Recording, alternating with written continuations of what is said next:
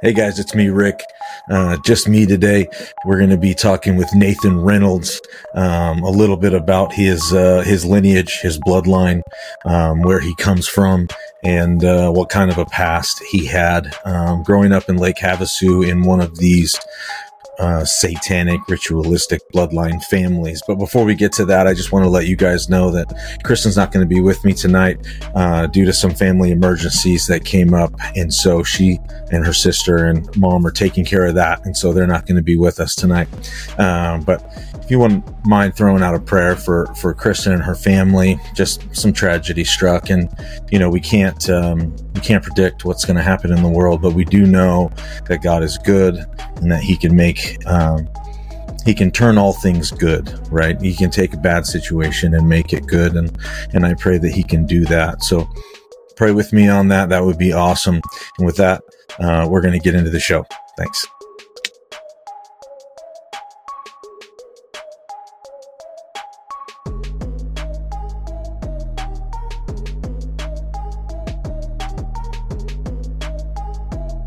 All right, everybody out there, welcome back to That's So Fringy podcast. I am here with my new friend, Nathan Reynolds. Nathan, thank you so much for coming on the podcast, man. This is awesome.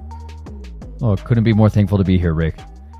That's great, man. And I just wanted to bring you onto the podcast because Kristen and I had heard you on Eyes on the Right, I believe it was, with Amy. And, man, we were blown away by your testimony and everything that you were involved in your life. And, we just wanted the opportunity to have a conversation with you as well and introduce you to our friends over here in the fringy sphere.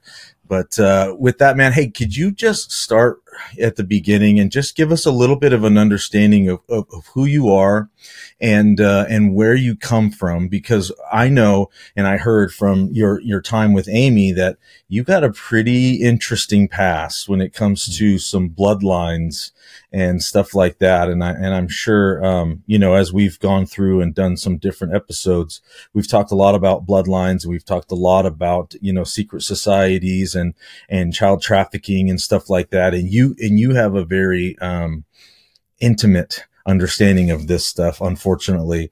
And so without further ado, I'm going to turn the microphone over to you and just let you explain to our friends where you're from and who you are.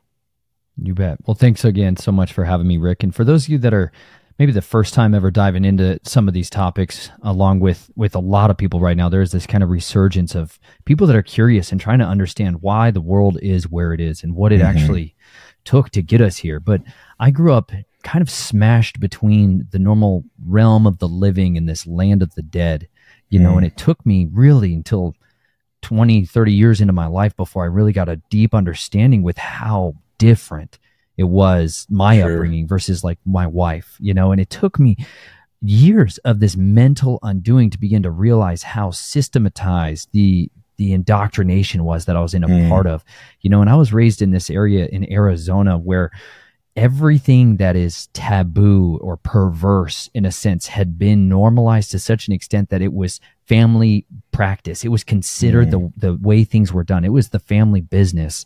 And I use the phrase family to refer to not just like my biological parents and the people that raised me directly, but to a family abroad, because I was raised inside this group, really a cult that operates with this old religious ideology. These people that are practitioners of the ancient religions that go all the way back to Sumer, all the way back to Babylon and Egypt, and people that have been preserving their bloodline, not just in the sense of the genetic seed line, but also in the religious priesthood, that they're people that believe sincerely they have the divine right to rule like kings, that they really have a different seed line as that's come from the seed of the serpent, the seed of the dragon. And because of that, they look at people, mankind, as a form of subspecies, as a class of beings that's inferior. And predominantly it's because they think there's a lack of knowledge.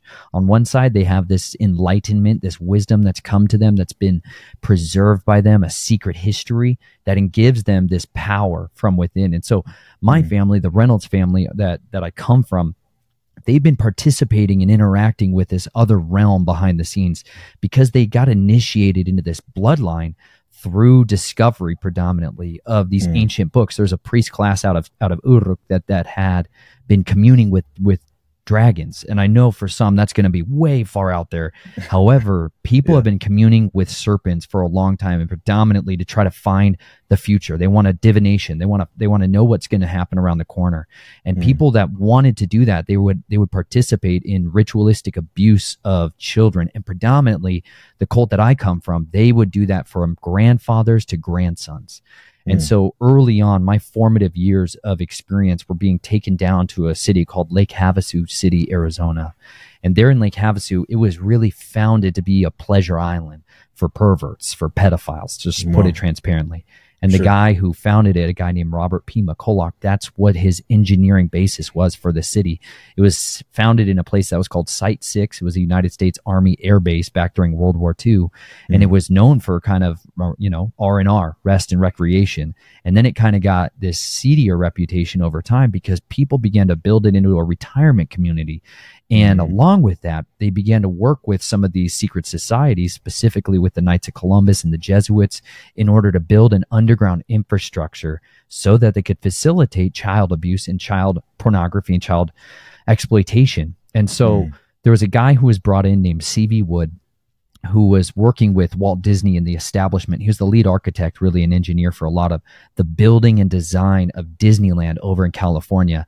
And that's really where my family, on my mom's side, took roots, as it was in kind of that underground trafficking scene in Orange County, which was bursting with that in the back in the 1960s and 70s. And they transferred that and built a literal playground for perverts in Lake Havasu City, Arizona. And they brought the London Bridge over, a bridge that was used from antiquity as a place of execution, public executions. And it was a charged object. This was one of these stones where they sacrificed people, and they did and practiced something called immurement, where they would bury bodies, people alive, inside the walls of the bridge. This is why we have this little nursery rhyme, the London Bridge is falling down, falling down. They would sing this as a main way of remembering, yes, we have to give children into the walls to keep those stones upright.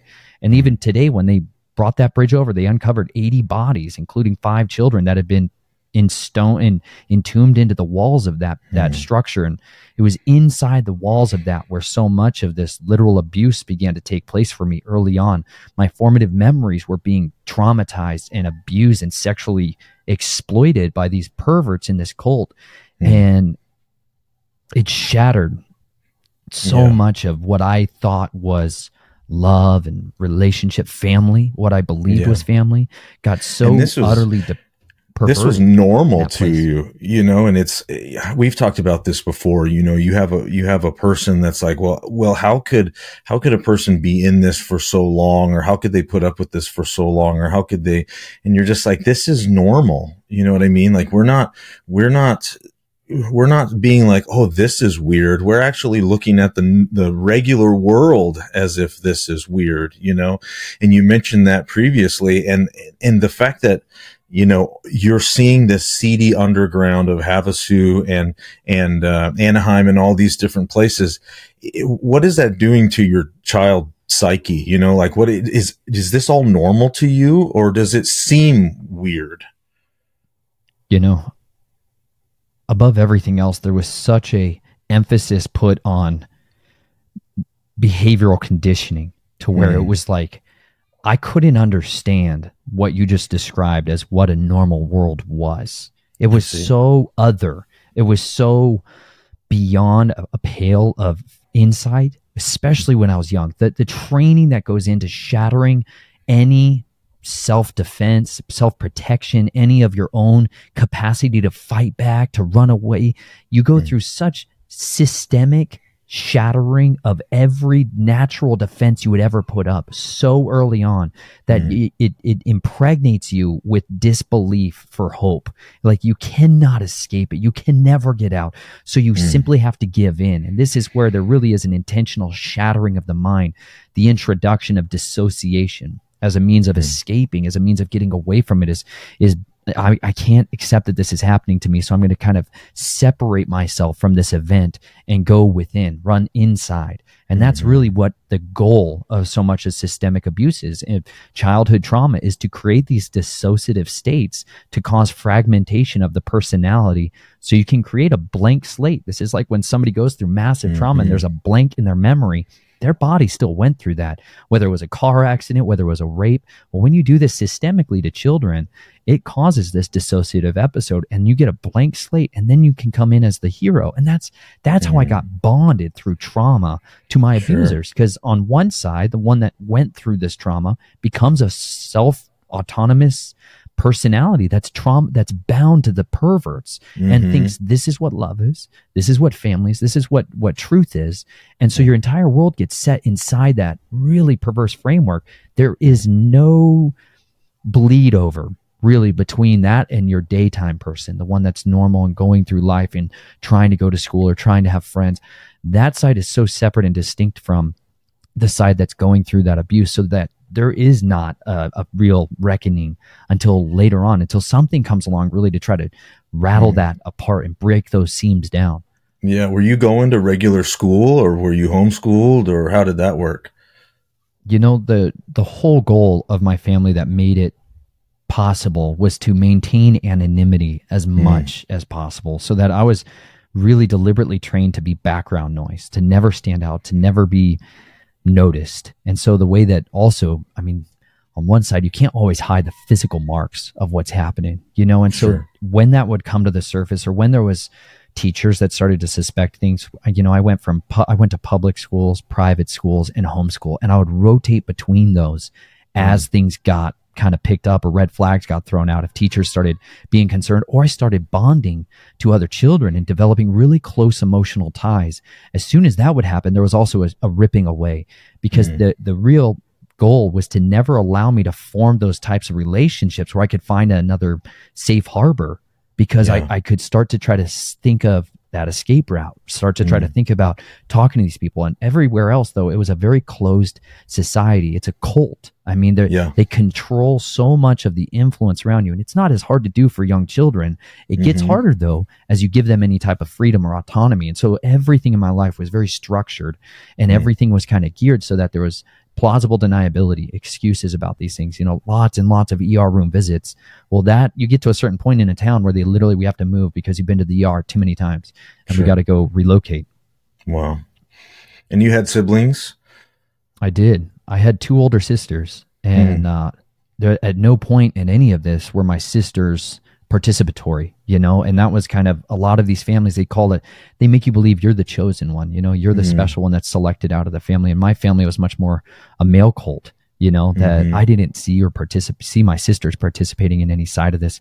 However, my mom really operated more as like a Stepford wife. I mean, it's the best way to put a very fugued out kind of dissociative, just go along with everything, you know, a very different kind of personality to function that way. Yeah.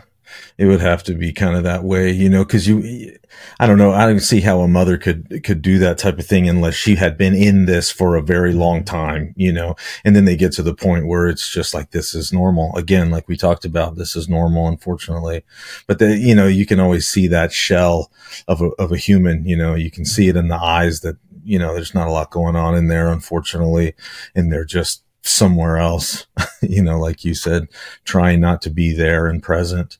So when you first kind of when did you first kind of come to grips with the fact that you were in this cult and there was something going on odd here? You know, it's a really good question. There was little snippets of warning signs along the way, you know, but it really wasn't until I started going into my teenage years, and I got caught up with so much violence. You know, there was such an emphasis put on finding a way. For me, I had this internal need for justice, that a need to understand, and a need for vengeance, justice. I wanted nobody else to suffer the way I suffered. I wanted no other child to go through that pain. And that became really the lever that was constantly used in as a weapon against me, you know? And so a lot of the training that I began to be used for in the family and for the cult was through violence, and was through the systemic attacking and like elimination of other people, capturing of evidence, planting evidence as a drug mule, and bringing this kind of retribution against people that spoke the secrets, right? You're supposed to go cut the tongues out of these people and make a message to the masses. I mean, there's a lot of disgusting amounts of violence, but for me, it was the outlet that I had to try to fight back. You know, if they could convince me that this person was a total monster, a pervert, that I would go after a man with everything in me. And so I was wrapped up so tightly and intimately into that. And then the United States military and my family began to groom me towards that direction in the military. And so I went into the special kill teams with the United States military, and I thought that was my out, man. I thought I finally found a way out of the cult, and I finally found a way out of this constant worthlessness and this degradation of my identity, because my family would just kind of move me from one really difficult situation, but then they would bring, like, my great grandfather was moved in as an abuser. My family signed away rights to my body to him when I was a really young teenager, 12, 11, and they got really rich from him, and I got torment, for years of my life. And so after he died, my abuser died, my identity was so shuttered down, and I was looking for freedom. I was looking for a way out, and I really thought the military had that. I grew up in the same culture where the military is like the only real man's man. It's like a firefighter, a cop, or a soldier. Those are the men. And I wanted to be like that. I wanted to have the power to fight back. I wanted to have the ability to get away from the cult, but I kind of just jumped out of one frying pan and into another fire, and I got to learn that there was so much corruption still within the military, where I wasn't really allowed to eradicate full networks or full rings, that there was still this disgusting little game of duplicity everywhere. And it was really as I got towards the end of my time in the military that the Father began to peel a lot of those lenses back and began to reveal to me what things really were. But at the same time, I was still so caught up in my trauma and my pain and this just desperate need for redemption that I could not explain or articulate. And I was stuck in that for years, trying to figure out what's going on. And finally, I got to a place where I started going back to like a recovery program at a church, and got out of the military, and I was going to school to study psychology. And I got off all the pharmaceuticals that they were trying to just constantly drug me with. And that's really where so much of it began to shift for me, was beginning to kind of get some of my own conscious thought back, being able to think clearly and understand things. And it was into that season that I met the woman that would become my wife, who began to show me that safe harbor and show me unconditional love in a way that was not duplicitous, in a way that wasn't actually behind the scenes planning something else. And it was there in the formative years of our early marriage that so much of the past of my pain began to leak out. It began to show anybody that's been in a marriage, man, you can't hide it all. You can hide some for a while, but eventually, man, women are gifted by our Creator with an intuition that is so needed. They are like your over the horizon radar station, and she could understand aspects of me that I couldn't quite get there to. And she began to just show love to me consistently. And that was so much of what I needed, was a foundation built in love. Yeah. Yeah. And that, that really speaks to a person that hasn't really experienced that before, or maybe hasn't experienced true love, something that you might have thought was love. But when you fully experience real unconditional love, it really speaks to your soul, man, your heart, and you can tell it's different, right? This isn't the same that I've been having for my whole life. This is something very different. And, so that's cool. How old were you when that happened, when you guys met? I think I was, 20, maybe 20 years old when we met. We got married. I was 22. But it was, for the first couple of years of our marriage, though, she married half of me. She married like the Christian, like, guy who's speaking on stage at church guy. She married that guy. She had no idea about the other guy until he came crawling out of the closet, a few years into the marriage. And my family wanted, I was like a free agent, and when you get in the world of like corporate espionage and counter espionage and assassination, like nobody wants to necessarily waste that. And my family fell financially on hard times and wanted to use me and exploit me again. And so they kind of did what they could to bring that other personality back.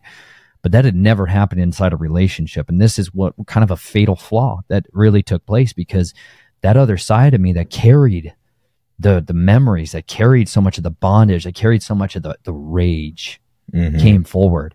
And I mean, it's a lot different when you're 15 and 16 years old and you don't have a car and you don't have a way out and you're stuck there. You know what I'm saying? It's a lot different than when you're 25 years old and you have access to the internet and you have access to vehicles and you can start planning and start uncovering what's been going on. And that's, man, I was on an all out season of figuring out what to do to fight back, you know? And so like baseline for me was to go out and hunt pedophiles. I mean, it was just like kind of overnight. It was like, I'm going to get body armor and I'm buying pistols and I'm going out at night and hunting predators on the streets of Boulder, Colorado, you know? And my wife is like, I started going by a different name. I disassociated from all my own friends in church. I mean, just different person, had no emotional connection to any of these people, including my wife. It was like, she was a stranger to me. You know, it was like, I know we're married. I don't know who you really are. And I don't know what we are together. And so it was just like ships passing in the night. And we were both working career jobs. She was an RN at the time. And it was like, we didn't have any basis. But then we made a decision in our marriage that changed us forever. And we turned off the TV. Like we stopped watching shows. We stopped escaping through the amusements of technology. And we started talking to each other. And it was into that moment that I suddenly began to hear the stories from her past. Like, what was Thanksgiving like for her experience? You know, what was Thanksgiving? And then I would tell her about mine, and she would have this look on her face of just horror and disgust. Like, and I could see this going off like bombs in her head. And I'm like, man, she can't handle it. I can't tell her anymore, you know, but I would kind of watch her and her response. And suddenly you'd see like, no, she's still here, you know, like she'll stick with us. And so that's what really grew that bridge between her and I was finally starting to let her in to this broken chamber of my heart. Yeah, man, that must've been so hard to do, knowing all of the stuff that you've been through and knowing all the stuff that has happened. It's got to be so difficult to just let that stuff out. And especially to somebody when you're like, I don't know how they're going to take this, right? You're like watching their face, trying to figure out like, is this going well? I don't know. I don't know if we should be doing this, but, it sounds like things worked out. It sounds like she ended up accepting you for who you are in the end, which is awesome. Well, let's go back just a little bit. Let's talk a little bit more about the cult and about how this family bloodline works. We've got this bloodline that you're in. Are there several bloodlines? Are we talking about a very select few? Are there a lot of them? Is this something that's all throughout the world? What does this look like? You know, that's a great question. There's a lot of bloodlines, yes. Now, each of these has a different heraldry or genealogy that they are going to be ascribing to. So on one side, just for a broad understanding of what these bloodlines belief system, a lot of it's going to be different. If you go and look at the Li family in China, it's going to be different if you're dealing with the Orsini's, you know, over in Italy, and those that are here in the Americas. Everyone's got a different appeal to authority, right? Because you must understand we're dealing with immortals, right? People that like, these are the fallen rebel angels and watcher angels that descended at Mount Hermon. Like, they're angels that came down and mingled with mankind back in the days of Noah, right? Before the days of Noah, but really that led up to the great cataclysm of the flood. And they injected their seed line into mankind and led to these abominations. I mean, these hybrids. And it was really those gods, those immortals that so much of the religions built themselves off of, their narratives, their stories, their mythologies. And you must understand, they don't look at that as myth. They look at that as history. And they don't just look at it as history. It's like, no, this is our family's legacy.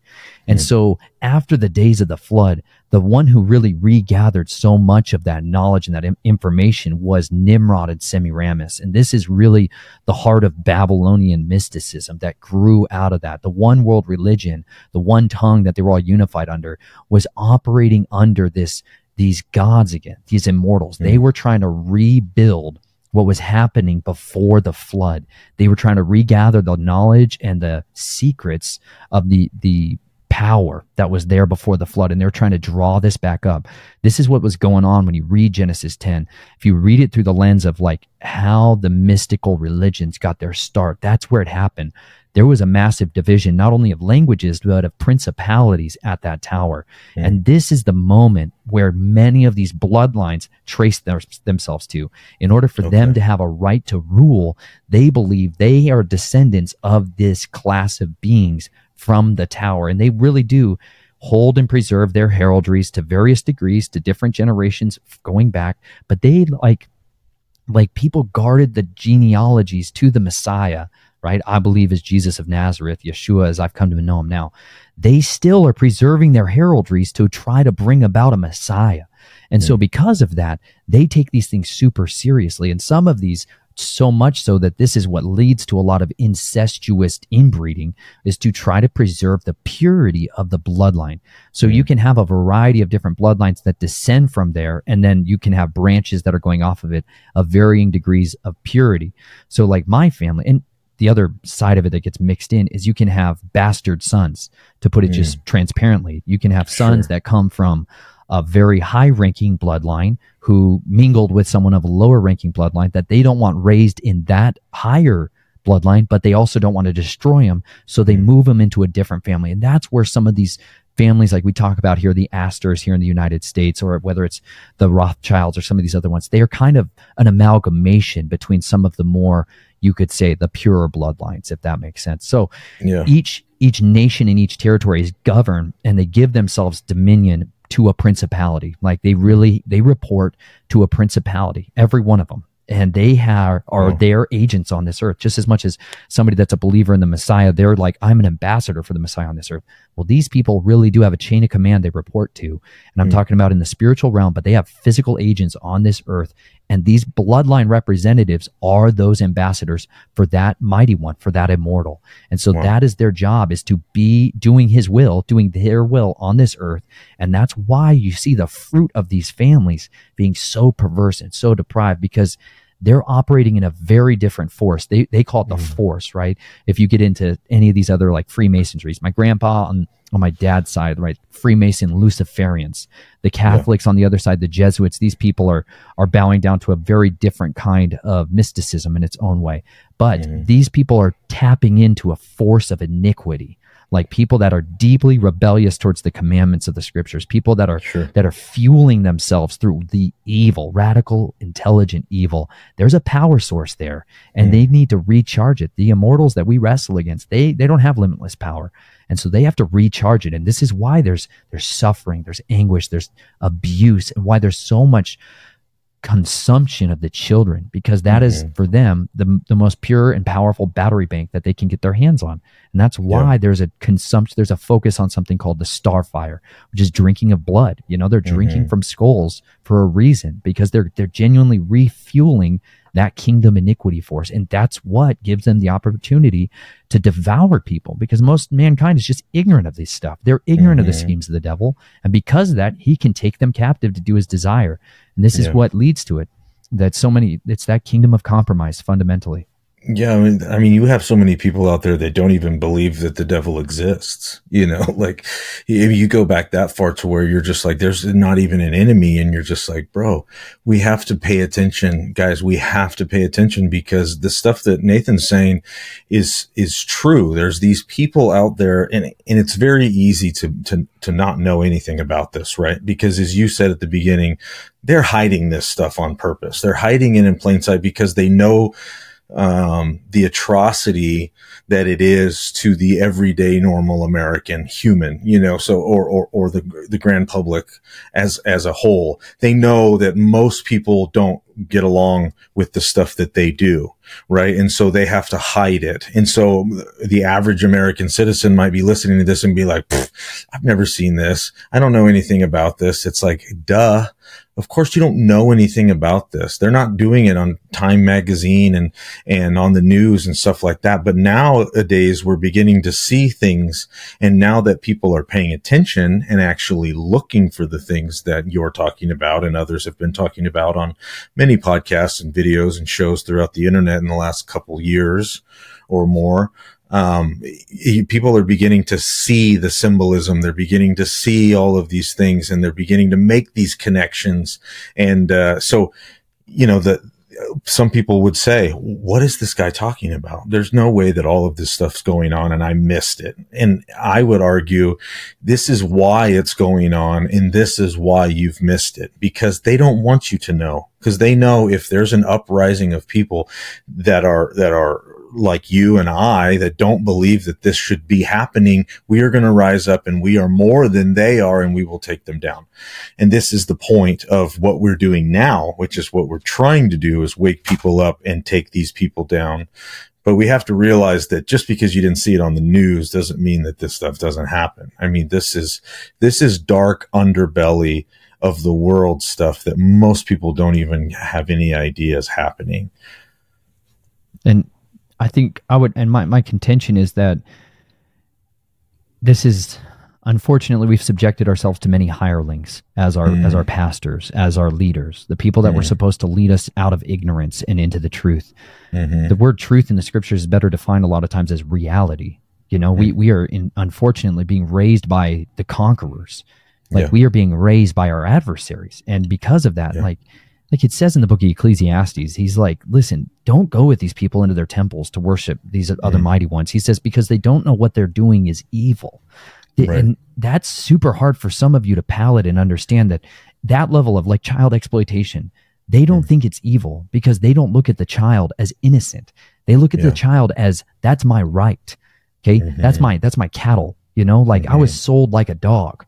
Like a like a breeding dog with paperwork, that's how families do business. There was not this morality that might come through the lens of scripture. If you're raised with biblical authenticity in your life, that is very different than the form of what they believe. They believe they have the right to rule in any way that they see fit, that the ends 100% justify the means. And this has really been taking its ground here in the Americas, because the Americas were designed by a lot of these family bloodlines, by people like Francis Bacon and John Dee and some of these deep occultists, people that have been the priest class communing with these spirits for generation. This is why an agenda or a plan can get carried on for hundreds of years, outliving the people that started or carry off this section of it.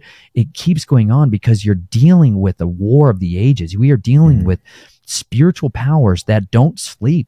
They don't get hungry. They don't get weary. Understand that these were supposed to be the divine hierarchy within the heavens, righteous and powerful beings were supposed to govern us. Like it says in Psalms 2 and Psalm 82, like they were supposed to do good and lend out righteous rulings and judgment, looking after the poor and the orphans. They were supposed to do mighty things. And instead they took their power and they became manipulators. They became deceivers. They became beguilers. This is the inherent trait of the dragon, is that he is subtle and crafty.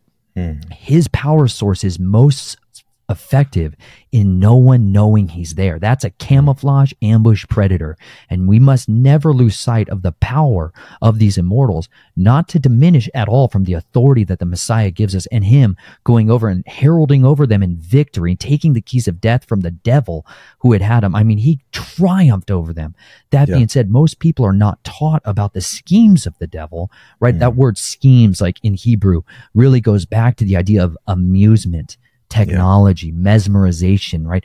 There's these devices that the devil uses to deploy a smokescreen so he can operate without people being aware of what he's doing. And fundamentally, we're supposed to have the discernment of spirits to know and identify the tactics of the enemy, to know their fruits. Because there's a lot of people who outwardly look like good shepherds, but inwardly they are the ravenous wolves, like Ananias and Sapphira, sneaking in to the front door, trying to destroy the church from within. Like one of the last meals the Messiah ever had, Satan entered into the room and all the other apostles were ignorant of it, but Yeshua is troubled in his spirit and detects him coming in there to enter into Judas. And this is the reality, is most people are blinded to the tactics of the enemy because they were raised by the very people, the agents of evil, who got the power, who got the influence for the last 180 years in order to lay out, when my contention is, this is the kingdom of the beast. This is the season of the revelation of the beast, because they used to cut the tongues out of people that talked about this stuff. I was I was convinced I would die if I ever talked about the secrets. I was convinced when I started telling my wife, if I speak about this stuff, I'm going to die. And you know what? I had a child that was in my wife's womb that my family wanted me to sign parental rights over so I could have the trust fund. And I was not willing for my daughter to suffer that torment of what I knew happened for 2 weeks out of a summer. I was not willing to see her go through that. Yeah. Nor to be the father that compromised for the sakes of, you know what, it would have been a lot easier to get a yes to anything I ever wanted from then out. But you know what? Men were made to be courageous. We are made to lay our lives down for our wives and for our families, and to show a good example of what it's like to toil in the right things in this world, to labor for a better future for our children than the one that we have. And you know what? That's why my mission is so pointed against the kingdom of darkness, is so adamantly opposed to it, because I was purchased out of the kingdom of death. My Father in heaven delivered me. And because of that, man, I'll serve him. And like, I just appeal to men out there that are listening to this. You have a responsibility as a father, as a husband, as a duty to guard the innocent lambs that are around you and to fiercely protect them. But you at the same time must not be ignorant of the methods that the enemy is using to destroy your home, to infiltrate your children's mind, and to work wonders and signs to captivate them and draw them away to do his desires. We are supposed to be the shepherds and follow the chief shepherd's example to drive the evil from our midst. And by doing that, man, he gives us the power and the authority and the backing that we need to overcome and to tear down those strongholds. That's what it said. Yeshua came here to tear down the strongholds of the devil, and we're supposed to go and do likewise. Yeah. And it's so powerful, man, just to know that we don't have to fear. We don't have to worry if this stuff is going to happen, if Yeshua has won, if, you know, we know that this stuff is already finished. It's just these echoes playing out right now. And I think a lot of people are really focused on the world right now and everything that's going on and all of the physical, right? We're really focused on the physical. And as I've been reading in my Bible lately, I've been catching a lot of Jesus talking about the Spirit, right? And we know that we should be living by the Spirit. Paul talks a lot about living by the Spirit. And I think this is what you're talking about, right? Like separating this worldly stuff that we know is happening from the spiritual stuff. We got to put that stuff back together and realize that the spiritual is still around.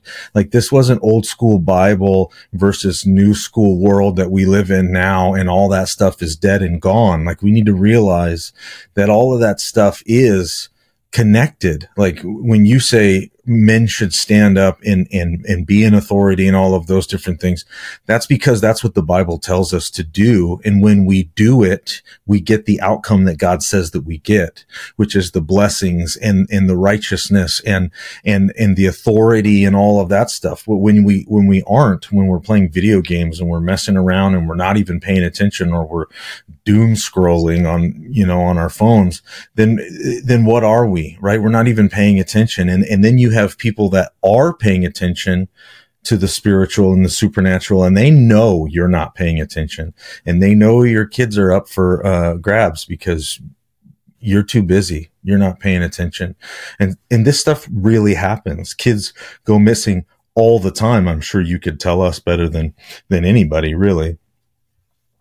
Absolutely. And that's fundamentally, you've got a lot of people who work even in the child, the awareness of human trafficking that's going on, and a lot of those agencies that are supposed to be protecting and defending our children and looking after them are unfortunately the very place where the snakes hide, you know? And so because of that, we get very misconstrued numbers of actually who goes missing and how many go missing and what ends up happening. Like my family, they operated within the foster agencies. You know what I'm saying? Like, they're like, when they wanted victims, they're like, well, we're going to go get children that have been sexually abused already. Like, we're going to go ahead and foster to adopt children that are already sexually exploited, because it kind of takes off a lot of the hard abuse. You got to crack them before they are, it's like they break their horses before they ride them. And so they prefer it when they can snap up children that are already readily done, that too. And this is a mainstream way of doing it. And please understand, my family operates like Christians. Okay. They are, master's level people from Christian universities type of people that are operating inside these cults, because this is their camouflage. They've got two sides, and one of them is absolutely committed to this kind of evil. And it's a nightmare. it's a nightmare. And because of that, this is why like most Christians are terrified at the idea that there's been a satanic infiltration of the church. That in and of itself, just that statement makes me get thrown out of churches. People are like, "Don't you say that?"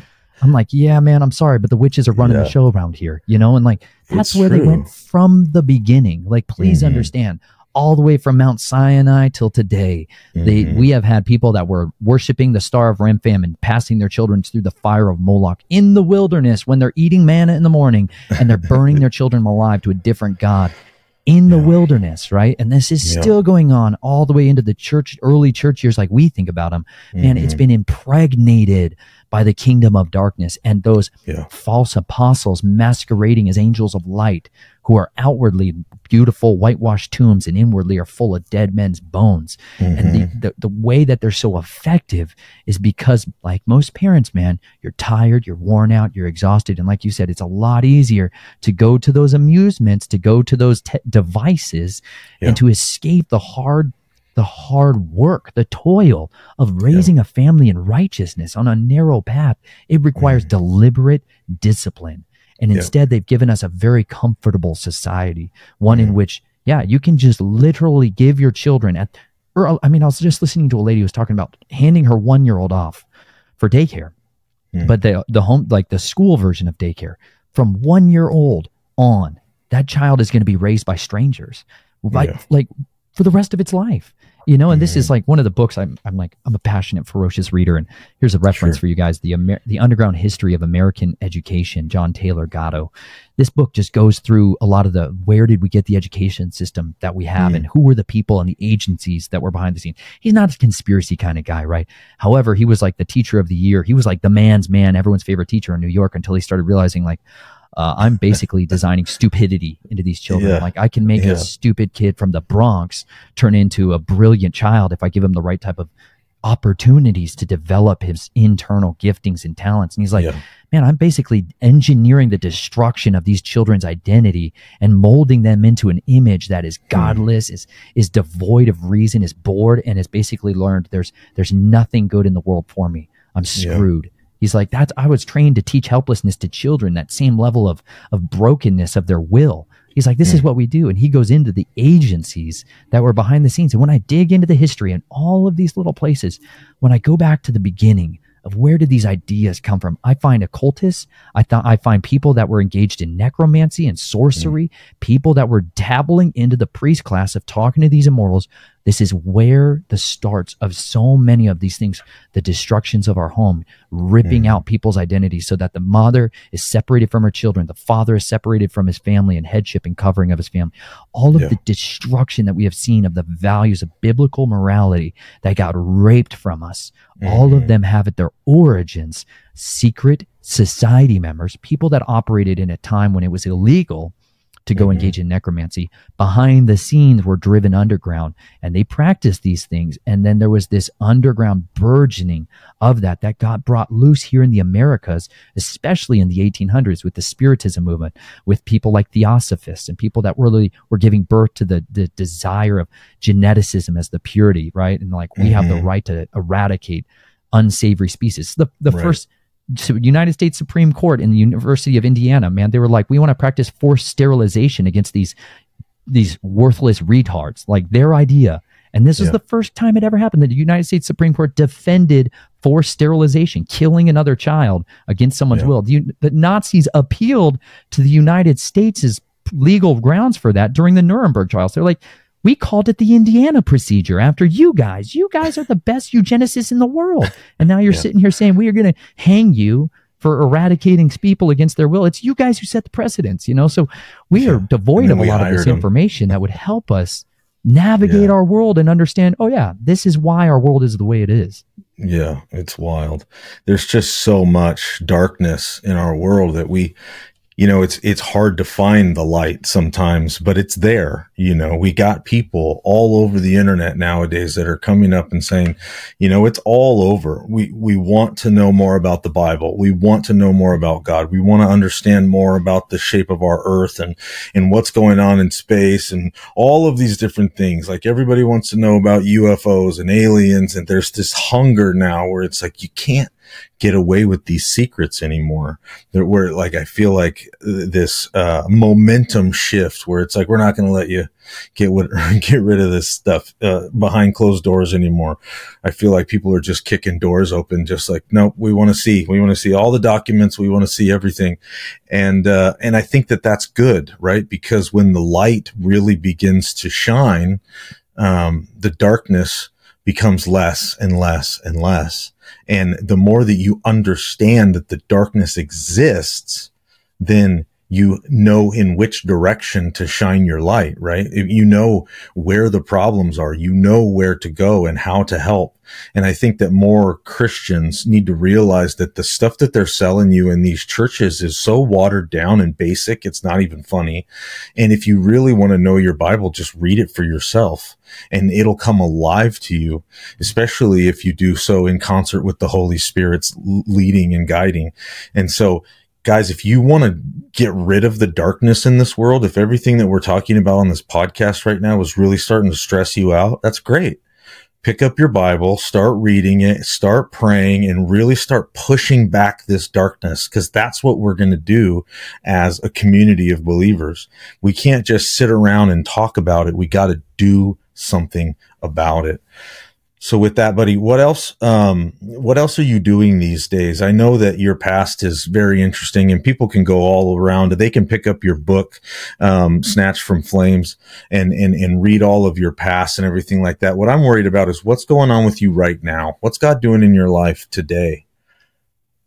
You know, a lot of, like, I put out that book 7 years ago, now, and since then, my family and I, we traveled full time around the country for 4.5 years in an RV. And I was just trying to learn a way of raising my family in wholeness and in authenticity. And we began to travel around to farms and homesteads and trying to regain those skills that we were so deficient of, and I wanted to see what family really looked like. What does family actually mean? And so we devoted ourselves with an absolute intensity of trying to understand that and live that out. And, I had that one daughter, Naomi, and we separated from the cult and everything like that. And things got really crazy and really wild. But at the same time, I got to see the Father take these years of pain and suffering and torment that happened in my past, but he's purchased me a life of abundance and of peace, more than I could have ever hoped for now, and so much of what I'm passionate about devoting my life to is I don't talk about these things except on interviews a lot of times when people want to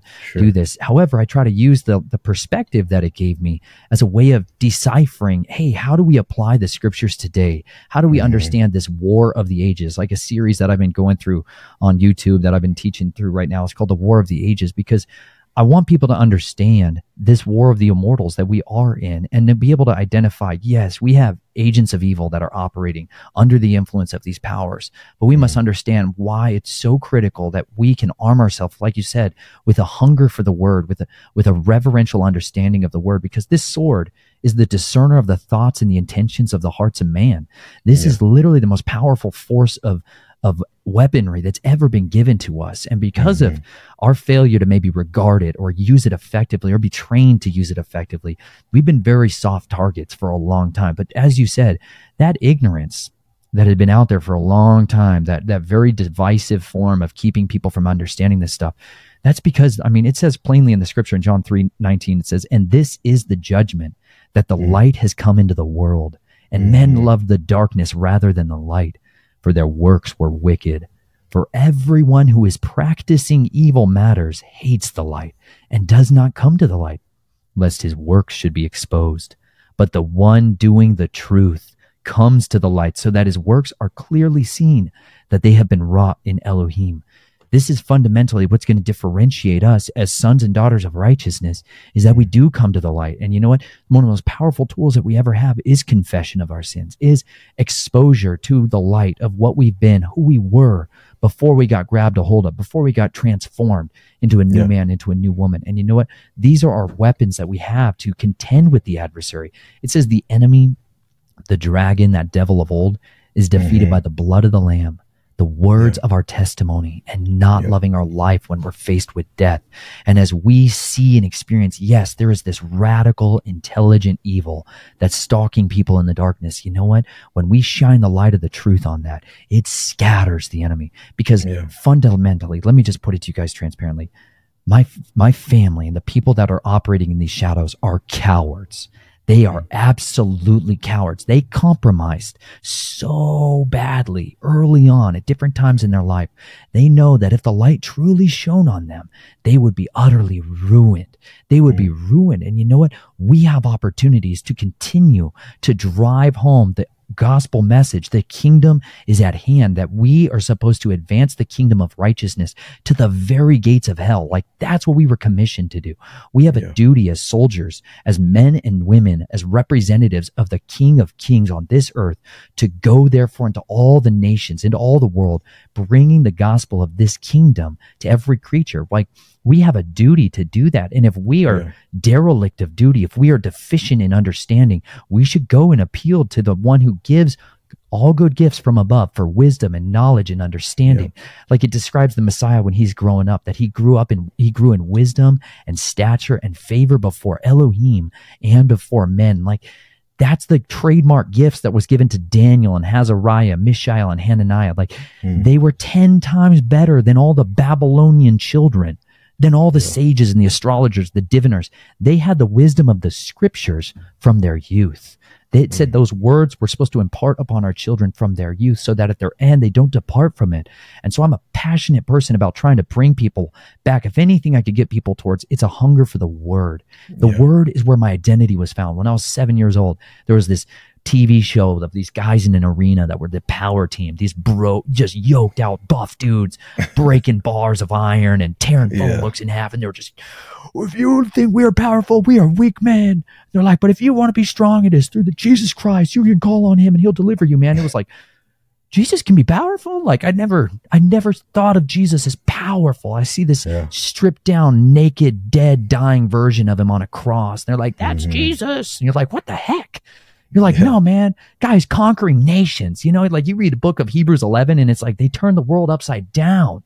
You know, like these people were incredible. The believers are warriors, you know, but I needed to see warriors who were defending their faith, who were bold in their understanding and their reasoning, who were contending with heretics and liars and people that were under the influence of the enemy. You know, like, he raises up his people. He'd give them a word and raise them up, man. And he would make them contend with the philosophers and the religious orders of the day. He would tear the world inside out with his agents of righteousness. And you know what? It's my passion to try to see other people equipped with the truth of, yes, there is horrible stuff going on out there. We've got to talk about it. We got to look at it, but we never leave people without the hope, without the understanding that because we are not ignorant of the devil's schemes, now let's go and shine the light of truth everywhere that we can. And so my family, I've got 4 children now, my wife and I, and we are absolutely devoted to trying to show people an example of how to live out a life of authenticity, to raise our children and to be able to try to train them up so they can be successful in navigating a world of landmines, a world of utter deceit and destruction everywhere that's out there. But you know what? It is a great time for us to live. There's never been a more exciting time to be alive. Like we are getting to live through the days that people have longed to be a part of. Like I'm so thankful for the evil that has been going on in the shadows to come to the light. Because you know what? At the end of the day, people are going to have to choose a side. There's never going to be a kingdom of the gray. There is really a kingdom of light and a kingdom of darkness. You're either hot or you're cold. But let me tell you, all the lukewarm garbage is going to get spit right out of the Messiah's mouth. There's a lot of people coming to him saying, Lord, Lord. And he's like, get away from me. I never knew you. And those are some scary words, man. Those are some scary things that I think about a lot. And each of us should work out our salvation with fear and trembling and understanding. If we walk in his ways, man, he will empower us. He will give us the dynamite power, like you said, of the Holy Spirit to give us the ability to do wonders in his name. And it was me seeing people like that. I saw these guys, like a guy named Russ Dizdar, who was just, man, he was clothed with power. And he wasn't afraid to talk about the occult. He wasn't afraid to talk about witches and warlocks and people that were cutting their hands and doing the curses. He wasn't afraid about that stuff. He was alive. He was speaking the secrets. And I was like, if he's not dead and he's been around for 30, 40 years talking about this stuff, there is real power in the kingdom of righteousness. You know, there is authority that trumps all principalities and powers and rulers. There is one that we can appeal to, the judge of all the earth. That's like El Shaddai. You know, that's how Abraham got to know him.